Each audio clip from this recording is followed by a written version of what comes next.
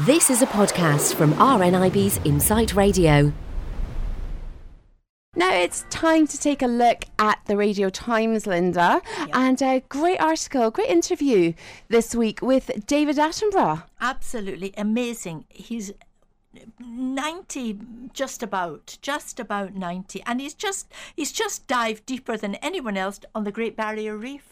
Oh my goodness, 90 years old. Yes. And he says, when I see myself in the mirror, I just think, if I don't look so good, I think, I'm just having a bad day. But when he sees himself in 1956, for instance, and he's chasing Komodo dragons, as they say, he says, hey, that's me on a good day. He doesn't talk about aging, think about aging, and I think that's the answer.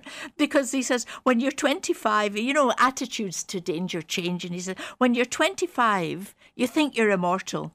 You put on your diving goggles and you think, well, there's no danger down there anyway, but you're still doing it. That reminds me, I'm getting my Botox next week. Jill, you're brave beyond anything. That is fabulous. Do you know something? I think it must be great, particularly for men, because men are great. They can just get up in the morning, have a shower, have a shave, and stick their clothes on and look great. See, for me, it takes so much. I don't know, it takes so much effort just to get out of bed. Never mind into the shower, never mind out of the shower. Washing my hair, drying it takes forever. It's so much more difficult. I think it must be great for a man to be able to look in the mirror and say, I look fine. That is exactly what it's like. That's what they do. And they don't need to bother with makeup or anything else. They just get dressed and that's it. And if they've got grey hair, they're distinguished and it makes them look good. We have grey hair. It's a crisis, monumental proportions. But don't you think, I'm not talking about, it's a very sweeping statement, but do you not think that most men do age better than women?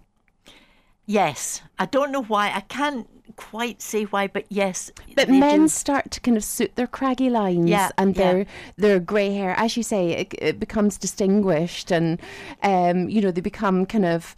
desirable. Yeah, well... their face has character. That's right. Whereas we're doing everything to kind of smooth out the lines that's right, but we're female women. That's why. But I wonder, is it that makeup just looks a bit silly on older faces? I mean, do you remember Barbara Cartland's makeup? Yes, of course. I mean, that's how I'm going to end up, probably.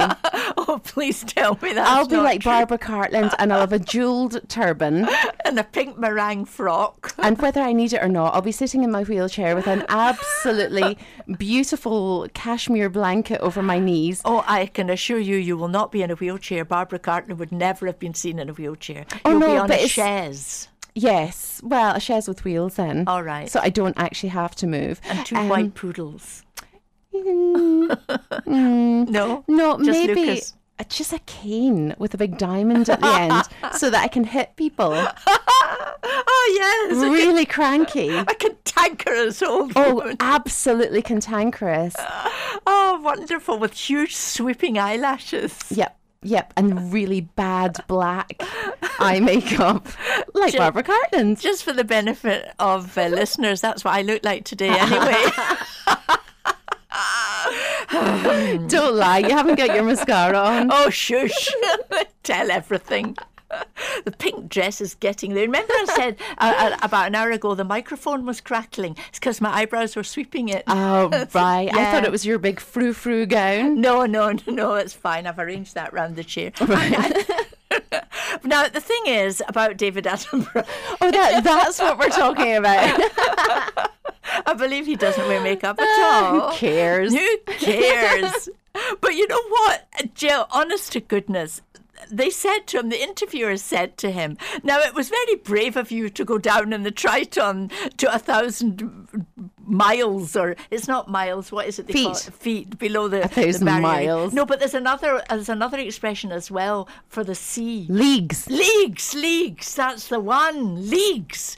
Yeah. Well, anyway, he went down 1,000 somethings and he said, no, It wasn't brave at all. It was very safe. It was just like sitting in an armchair. He said, if you're free swimming, that's really scary. But he said, there I was with this chap from the Royal Navy. He's the biggest expert in the world. No problem. Just sat there and ate chocolate.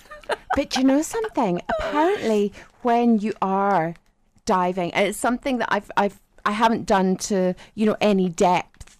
Do you know what I mean? I've kind of swam about with, an aqualung on kind of in a swimming pool or in shallow waters in the sea. Yeah. It's not my kind of thing to go deep.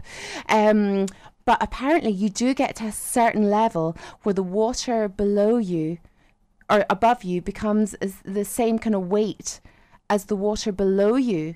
So you're actually suspended. Wow, really? You become suspended in the water. That must be a fantastic feeling. Yeah, I used to know a police diver and he told me about that. And actually, if the water's really peaty, you've got to be careful because you might not see the light. So it's hard to know which way's up, which way's down. Oh, yes, you could become completely disorientated, couldn't you? Yeah. See, I wear armbands in the bath, so I don't know.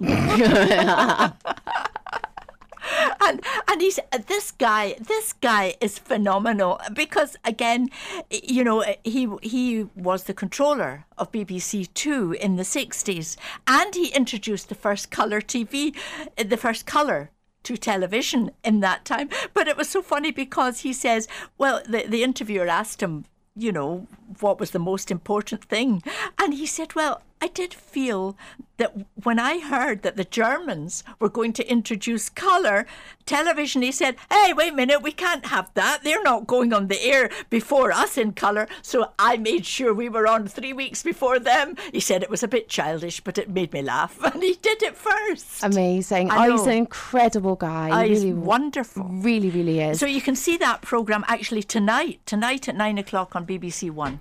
Brilliant. Well, do give it a watch. And that was a little bit about David Attenborough. Yes, there's a whole super article. There is a huge article. It's more about our makeup, actually. But if you want to read that article in full, just log on to the Radio Times website, radiotimes.com, or you can, of course, get the magazine. It's out now. Thanks for listening to this podcast from RNIB's Insight Radio. For more podcasts, check out insightradio.co.uk.